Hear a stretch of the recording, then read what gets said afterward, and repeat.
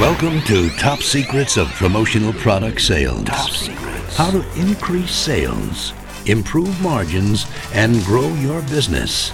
Guaranteed. Now, David Blaise. I wanted to get to this idea of the best methods for getting clients to order now. I know for probably nearly everyone on the call, there are people who are in the pipeline who are thinking about it and thinking about it and thinking about it, and they, for whatever reasons, have trouble making up their minds, and we have trouble knocking people off the fence. I'm a believer in the idea that every now and then you have to come along sort of with a stick and knock people off the fence, those who are willing to come off.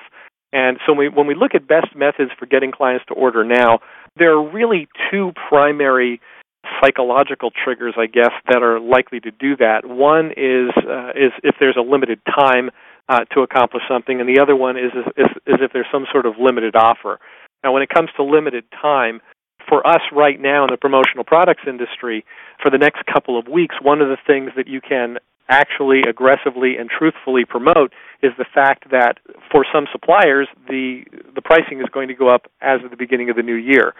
So if you talk to them about the fact that that this end-of-year pricing is now available, or that they could lock in their end-of-year pricing if they have something that they're looking to do in the beginning of the year or in January or February, but if they could get that order placed with you now, that you could theoretically lock in this pricing for them, or you could potentially lock in the pricing for them, anything like that where there's an actual physical deadline, it's really important to promote that. And a lot of times I know in my promotional products business, when it would be coming to the end of the year and I'd be thinking, oh man, the prices are going up in January, that's going to make it harder to sell because people don't like when the prices go up and all that sort of thing. But I failed to look at the other side of it, which is that you can actually use impending price increases to help knock some people off the fence and get them to order now. Whenever a supplier is having a promotion that has a specific deadline, you're able to talk to the client about that. Hey, listen, I just heard about this special. This particular company is having this special on this particular item. It's running through this date, and I thought this might be something that you could use. Now, assuming that the product makes sense and that it goes along with what they want to do, those types of things are really good for being able to get an order. This is particularly true of new prospects that you've never sold to before, people that you're looking to get off the fence for the first time. If you can come along with a special offer from a supplier or a year-end pricing from a catalog, those types of things can get that first order through the door. You can do a good job on that and then very likely come back and help them with additional sales down the line. Of course, just having some type of sale, offering some sort of special pricing or discount for a limited time. I think it's a little more challenging for us to do that, and I generally don't like doing that. I don't recommend doing that. But if there's a particular occasion, if you'd like to do a customer appreciation thing where you say, hey, I really appreciate your business. I'd like to offer you this coupon good for X dollars off your next order, any order that's placed between now and a certain date. That type of thing, if it's positioned properly, can do a lot of good for you without diminishing your brand or without making it seem like you're cutting your prices, which is, I think, never a good idea in terms of positioning that in the market. But when you're looking at those limited time offers, always make sure that there's some sort of real reason. Always make sure that there's some sort of, actual specific reason for enforcing that, so it's not just completely arbitrary. I know there are stores that have sales all the time. Furniture stores are notorious for this, or even some of these men's clothing stores that I see on TV. Joseph A. Bank, now buy one suit, get 3 free. It's like, well, that's very annoying because maybe a week ago I bought 1 suit and got 2 free, right? And they keep making the offers better and that sort of thing. So I don't recommend that. But every now and then, if you need to get a bunch of prospects off the fence, then those are some things that can help do it. Also, limited offer. Limited offer is different than limited time. I mean, limited time could be part of a limited offer, but a limited offer could be something related to limited quantity. If there's a supplier that is having a closeout on a particular item and there are only a certain number left, that is something that can very likely get people off the fence. Offering special pricing, as we talked about, offering special bonuses. Anybody who orders between now and a certain time will receive some sort of special bonus. If there are a limited number of those bonuses and you have to cut it off at a certain time, even better, but being able to talk about that is helpful.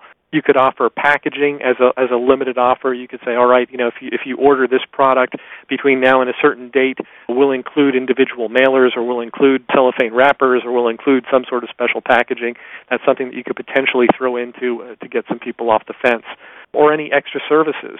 If you place your order for this product between now and a certain date, whatever, we'll help with your fulfillment, or we'll make up the labels for you, or we'll do something related to something that they would need related to that purchase. These types of things, they can sound a little kitschy, like gimmicky, and they shouldn't come across like that, and you don't want them to come across like that, and you don't want to do them in a way where they come across like that. But it's really important for people to understand that if they want to get a particular benefit, that they can be incented, and that there can be a reason for them to do it. So I would encourage you to do that. Now, another thing that I think is kind of important related to this topic is I had gotten feedback from clients. Like there were some people who had been on our list for a long time. They had been thinking about buying something, and somebody contacted us. They were placing an order for something, and I asked them. I said, "What was it that got you to do this? I noticed you've been getting our stuff for a while, but you had an order previously. What was it that got you to do this?" And he said, "Well, I saw that this was only happening through today, and I thought, I really need to do this." And for your clients, there are a lot of people out there who think, well, I can do this today, I can do it tomorrow, I can do it next week, next month, next year. And as long as they feel that way, as long as there's no real incentive for them to take action now as opposed to later, they're not going to do it. So what I would encourage you to do is to look at different opportunities where you can get out to your target market and you can have actual reasons for making some sort of offer that is enticing to them, but make sure that your offers are designed to reward the type of performance you want.